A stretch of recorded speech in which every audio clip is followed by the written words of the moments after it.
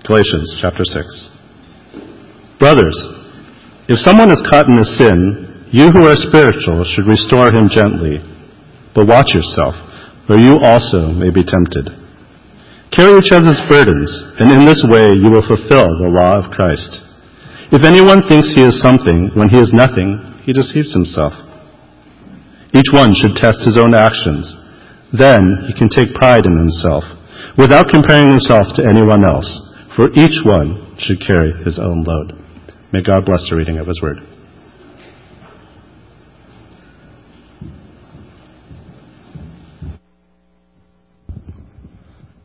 Morning, everyone. It's good to be back with you again. In case you didn't see me, well, if you regularly attend here, in case you didn't see me last Sunday, Millie and I got back from the Asia short-term mission trip last Saturday night. And you'll hear more about the trip and some of the things that happened on another Sunday. But overall, it was a very good trip, and it's good to be back, though, worshiping with you. Going overseas, as Terry kind of alluded to in his prayer, it makes you realize how blessed we are at Crossbridge. While we were in the city that we were at, we had an opportunity to attend the Sunday worship, or where they call it the Sunday gathering, of some expats who were there full-time. It was a very small group of people meeting in someone's apartment. We started by singing some songs, and how we sang songs is we just sang along to a laptop computer, basically playing YouTube videos with lyrics on the bottom. And then we watched the videotape of a message from a pastor here, of a pastor from back here in the States. And so not to imply that it should be, any less meaningful or of lesser worth, but it's nice to come back and have a live worship band leading worship, and it's nice to come and have people speaking live from the pulpit. And being away too, just also reminded me of how blessed we are at this church to have so many capable people who are able to, speak when someone is away. I got a chance when I came back to listen to Eric and Patek's message, and I was just very encouraged by that. I was blessed by Chris's message last Sunday. I wasn't able, unfortunately, to listen to Lee's message because it wasn't posted, but I heard it was very encouraging. So I think, we're just so fortunate to have so many gifted people who can fill in when people are away. And just to preview next week, not someone from our own congregation, but we're going to actually have another guest speaker next week. Greg Shue, who is this year's Crossbridge speaker, is going to be giving the message, kind of previewing some of the things he'll be talking about during Crossbridge Retreat next month. I had a chance to meet up with him, have lunch with him last month, and I'm really looking forward to hearing him speak, because he seemed to have a lot of good insights and sharing and experiences as it relates to evangelism. So come next week and you'll be encouraged, I think, by his message.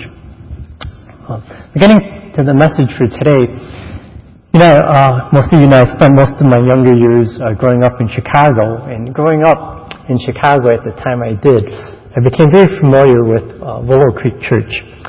Even though I faithfully attended my church every Sunday, I would often attend Willow Creek's midweek service, driving 45 minutes without traffic to attend their service, because, to be honest, the services were just that good. The creativity and innovation displayed were just really inspiring.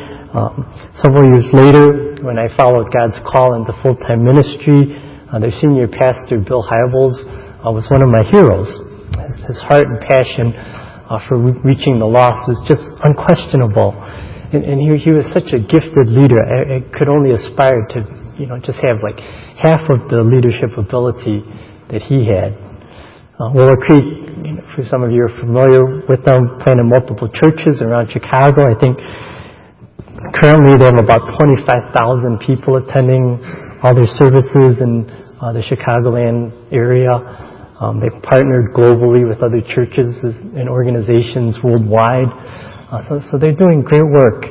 And I don't know if you've been keeping up with the news lately, but Willow Creek and Bill Hybels have been in it. and not for good reasons. Accusations have been made against Hybels in years past and currently by women who claim he's done some inappropriate things while with them. We don't know all that's true, but some things were verified, nothing very major. But because of the things that have recently come out, Hybels was forced to resign.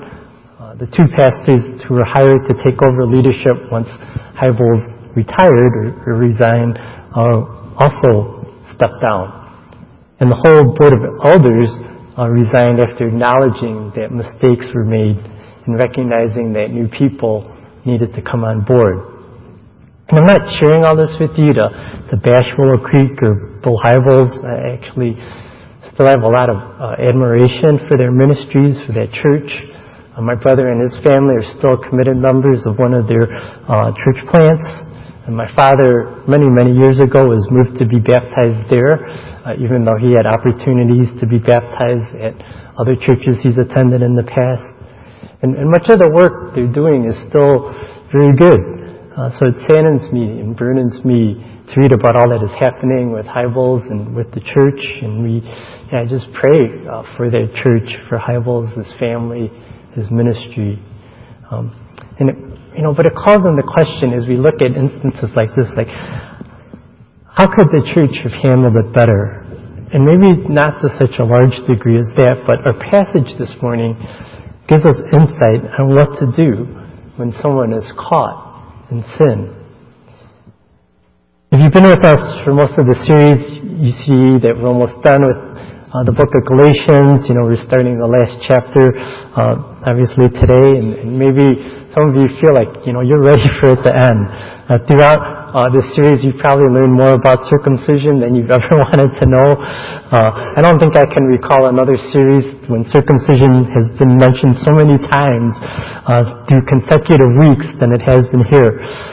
But if you recall the occasion, the purpose of the letter, the attempts by some Jewish Christians to get others to adhere to the Old Testament law, you know why this was a recurring topic. And as we shift to this issue of confronting sin, we need to ask ourselves, well, how does this fit in with the rest of Galatians? Or, since this is kind of the last chapters, Paul just kind of, just writing a bunch of one-offs, jotting down notes that he wanted to make sure the Galatians knew before he ended the letter. Well, if you were here with us last week and you heard Chris's message, you recall that, what he focused on was on how to live a spirit-filled life. So what it means to be filled with the Spirit. At the end of chapter 5, Paul lists the fruit of the Spirit, and then he concludes, since we who are believers live by the Spirit, let us keep in step with the Spirit. Let us not become conceited, provoking and envying one another. So if you think about it, if you think about the purpose of the book, you could, discern and probably logically conclude that there were probably three types of groups in the Galatian church. One group was these Jewish Christians who were telling others that they needed to follow the Old Testament law. You had a second group of Gentile Christians who believed the Jewish Christians and began to observe the Old Testament law, thinking that it would earn them greater favor with God. And then you had this third group, who were Gentile believers who thought the Jewish Christians were full of baloney and didn't buy into what they were teaching. So you can see how just the mere existence of these three groups could cause factions within the church as they debate this issue.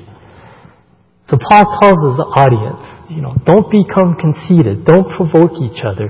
Don't think of yourself better than one another. But then what happens when a person does fall into sin? What if a Gentile believer is lured into this false teaching by these Jewish Christians? What if this person begins to lead others astray? What do you do with that sin? Well, this is what Paul talks about at the beginning of chapter 6. Paul wants to ensure that the Galatians strive towards the love and unity he wrote about earlier in his letter. So by writing on this topic, he actually speaks to the Galatians and how they are to become this caring community, caring for one another, caring for themselves. So let's talk about these things as we get into our passage. You know, the passage, as you read it, as you heard Terry read it, it's pretty straightforward. But when you look at the verses a little more carefully, several questions can be raised, which I hope to address in this message. And you can see them in your outline, in your bulletin. So first, what do you do if a person falls into sin? Well, the answer is you confront the sinner. You confront the sinner. You care for one another by confronting the sinner and talking to them, to him or her about the sin. Verse 1 says, brothers, if someone is caught in sin, you who are spiritual should restore him gently, but watch yourself or you may also be tempted. So yes, the sinner needs to be confronted, but who should do it? From the verse, it talks about those who are spiritual should do it. And some of you may read this and kind of breathe a sigh of relief thinking, well, that's good. I'm not that spiritual of a person, so I don't need to do this. But what does Paul mean when he says those who are spiritual should confront the sinner? Well, once again, remember in the last chapter, Paul talks about what it means to live in the Spirit. In Galatians 5 verse 16, it says, to live in the power of the Spirit so we will not give in to sinful desires. 2 verses later, it refers to those who are led by the Spirit. And then in verses 22 to 23, Paul describes the characteristics of what make up the fruit of the Spirit.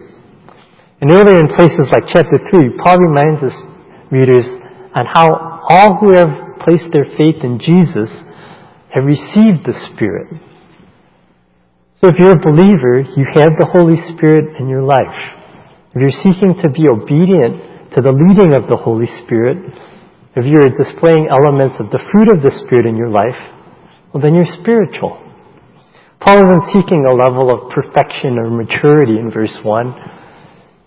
The instruction, I think, would have applied to most of at least maybe a good number of the Galatian church members at that time. So I believe it would apply to a good number of us here this morning. You who are spiritual need to confront a sinner. And how are we to confront someone who fell into sin? Paul also tells us in verse 1 that it should be done gently. The goal of confronting a sinner is to restore him or her. In the original language of this verb, to confront the sinner meant to repair or mend something that is broken. So that's the goal, to bring reparation to the person, to make him or her right before the Lord, to bring them into repentance, and to have them turn from their sin. And we need to do this gently because being too harsh could crush the person or damage them. And so it makes sense that Paul says those who are spiritual should be the ones to confront the sinner, to restore the sinner, because those who are spiritual display the fruit of the Spirit. And what's the fruit of the Spirit? If you remember, love, joy, peace, patience, kindness, goodness, faithfulness, and then what comes after that? Gentleness, right? So the spiritual person already displays this characteristic of gentleness. So in approaching the sinner, we do this gently. We approach him wanting him or her to recognize the sin, to see their current condition, and call them to acknowledge the sin and repent of it. It's not trying to point fingers at someone. It's not to be critical or judgmental because we personally may have been angered by what the person did. It's to come in humility, recognizing that we too are sinners. What's interesting I find in verse 1 is that we find Paul less focused on the fact that a person sinned and more on how the person is restored. Because I don't think Paul's surprised when people sin, because he recognizes we all are sinners. We still struggle with sin. So Paul writes not what to do if a person sins, but what to do when a person sins. And he's very careful to put emphasis on how we are to restore that person. In addition to confronting the sinner, Paul next teaches to care for each other by helping to carry the load. We care for one another by carrying each other's load. Verse 2 says, carry each other's burdens, and in this way you will fulfill the law of Christ. In context, I see two instances where we help each other's load when it comes to a person's sin. First, if someone is struggling with sin, we help them carry the load by coming alongside him or her and supporting that person in his or her struggle. Though you may have confronted the sinner and pointed out the sin, even if she acknowledges the sin, if it's an aggressive, habitual sin, it can be a process to be fully restored from that sin. So we help carry one another's load by praying with the person, by keeping in close fellowship with them, meeting out with the person regularly, by helping him or her stay accountable as they struggle with this sin. The second way we carry someone's load as it relates to sin is by supporting them through the consequences of the sin. Sin can create a domino effect in a person's life. Sin can cause broken relationships, financial hardships, emotional toil, other physical difficulties. I remember many years ago at a church I attended, one of the teenagers at our church got pregnant. And this obviously was very difficult for this family, difficult, for this individual. And it could have caused a very difficult situation for the church.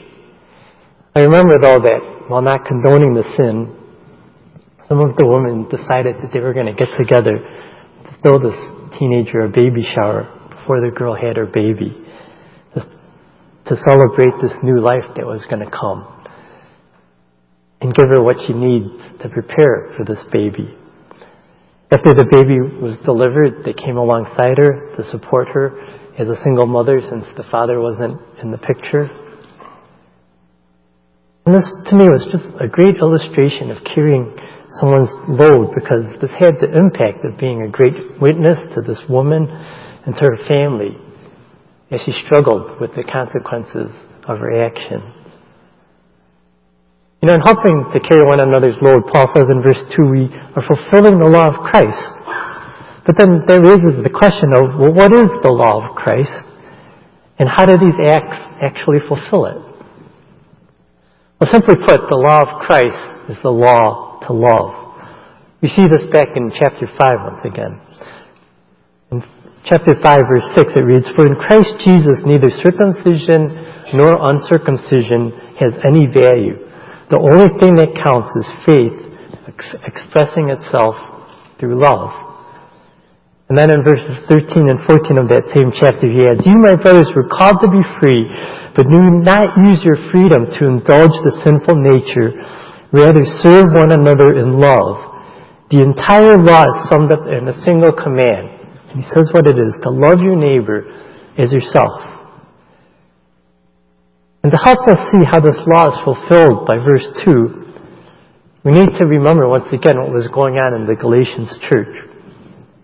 Remember that you had these group of Jewish Christians who were commanding others to follow the Old Testament law.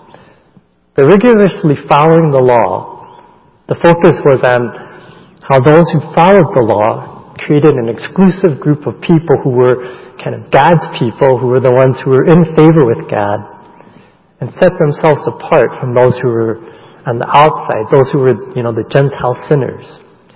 If you were circumcised, if you followed kosher dietary laws, if you observed the Sabbath and so on, you were part of the in-group.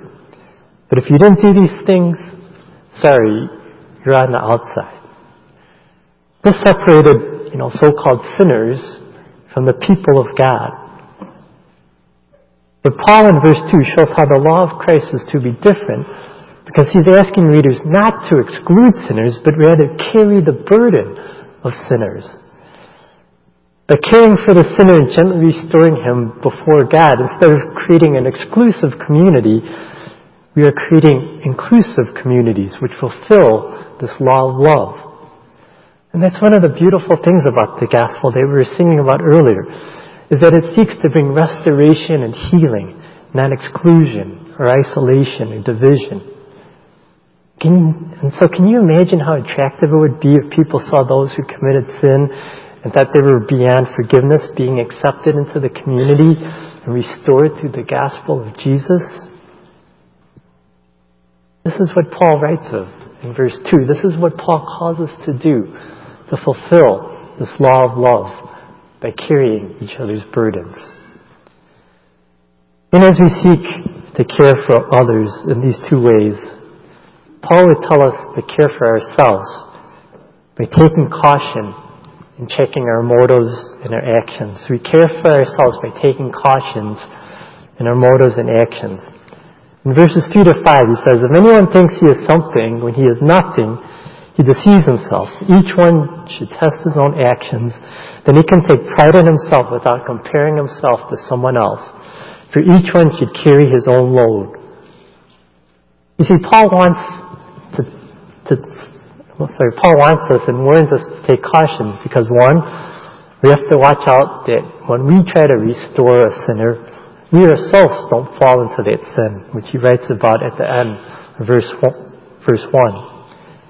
But he also tells us to be cautious so that we don't come from a pride perspective or come from an attitude of superiority, thinking, that we're better than this fallen person. It's interesting, though in verse 3 he tells people not to be prideful, in verse 4 he gives them reasons to be prideful. Why is that? Is he contradicting himself? Well, another way that pride can be translated is boast. We could translate verse 4 to read, then he will have reason to boast in himself without comparing himself to someone else. What Paul's doing is distinguishing between two kinds of pride, or boasting. The first he alludes to in verse 4, is feeling a sense of pride because you're comparing yourself with another person and you think you're better than that other person. This is like the Pharisees in Luke 18 who prayed, God, I thank you that I'm not like these other people, not like these other sinners. Paul also kind of mentions this later in our chapter in verse 13 when he writes in verse 13 of Galatians 6, not even those who are circumcised obey the law, yet they want you to be circumcised that they may boast about your flesh. You see, these Jewish believers want to take pride in the Gentile believers being circumcised because by doing so, these Gentile Christians would validate their view that by getting circumcised, they belong to this elite group. But none of us can do this because before God, none of us are elite. We're all sinners. We're all sinners in need of God's forgiveness. But notice what Paul writes in verse 14. May I never boast or be prideful except in the cross of our Lord Jesus Christ, through which the world has been crucified to me and I to the world. So what Paul is talking about is not taking pride or boasting in the flesh or what we think we've accomplished on our own in comparison with others. What Paul is describing is another type of boasting, which is to boast or take pride in the work of Christ and that He is doing in our lives and the work that the Holy Spirit is doing in our lives to bring about our salvation and transformation. You see, it's kind of paradoxical. If there's any boasting to be done, it's the second type of boasting or pride, which declares not the work that we've done, but the work that God is doing inside of us. So that's how Paul can say in verse 3, don't take pride in, don't compare yourself to others. But in verse 4, this is what you should be prideful of, or this is what you can take pride in. And related to this issue of pride, one more important point needs to be made, which is something that we often think we don't have pride in, but sometimes we do. See, many of us know we're not to be prideful, and we don't want to be prideful, so we shy away from confronting people because we see ourselves from a lowly position. We're not the kind of people that Paul would say who think more highly of ourselves than we ought. We don't think of ourselves as better than another person, so we think, I shouldn't be the one to confront this person because I'm also a sinner. I'm no better than this person. In reality, though, what we're experiencing is fear. And we know that confronting someone can be awkward, can be difficult, can be messy. We don't know how the person's going to react. We can face rejection and hostility. it could all just, kind of blow up in our face. You may not think of it this way, but there is also a sense of pride contained in this sentiment. In Isaiah 51, 12 to 13, God would ask us, God says, even I am he who comforts you. Who are you that you fear mortal men, the sons of men who are but grass, that you forget the Lord your Maker, who stretched out the heavens and laid the foundations of the earth? Here God warns us that we are to fear him more so than man. And by not following his command to confront, it indicates a greater fear of man than God. And this, in this case, relates to pride. Because we don't want to be uncomfortable. We want to choose what we feel is better over what God commands. We don't want to feel rejected or embarrassed. We don't want to look stupid. It's pride which causes us to fear man more than God. In situations like this, it's easy to think, it's none of my business what he does, this is his private life. But, pride betrays us if we go around and talk about each other behind closed doors about the sin, but not confront the person about the sin. And I know instances like these do happen. But as a community, God calls us to be more than that. We're not to be a church that talks about sin behind closed doors, behind people's back, but not confront them with it. We are to be a church that seeks to fulfill the law of love rather than worrying about our personal feelings or inhibitions. And I know I'm guilty of, choosing the easy way a lot of times, choosing not to confront because it was, just much easier to do. Dietrich Bonhoeffer in his book Life Together had a great quote on this subject. He wrote, and let me show you what he says. He says, nothing can be more cruel than the tenderness that consigns another to his sin. Nothing can be more compassionate than the severe rebuke that calls a brother back from the path of sin. Let that sink in for a few moments. Nothing can be more cruel than the tenderness that consigns another to his sin. Nothing can be more compassionate than the severe rebuke that calls a brother back from the path of sin. Perhaps we have been too indifferent in the way we treat sin in another person's life. We are all sinful beings who are greatly flawed in many ways. For those of us, though, who have experienced the love and forgiveness of God through Jesus, may we be a community that offers restoration and hope to the sinner. May we be less concerned with our pride and more concerned with the pride that we can have when we see God working to transform the lives of sinners and making them into his disciples. May we be such a caring community who works to care for others and ourselves. Let's close in prayer. And because of time, I'll just close in prayer and kind of give the benediction at this time. Father, we thank you for the truth in your word. We thank you for how Paul tells us to treat the sinner in our midst.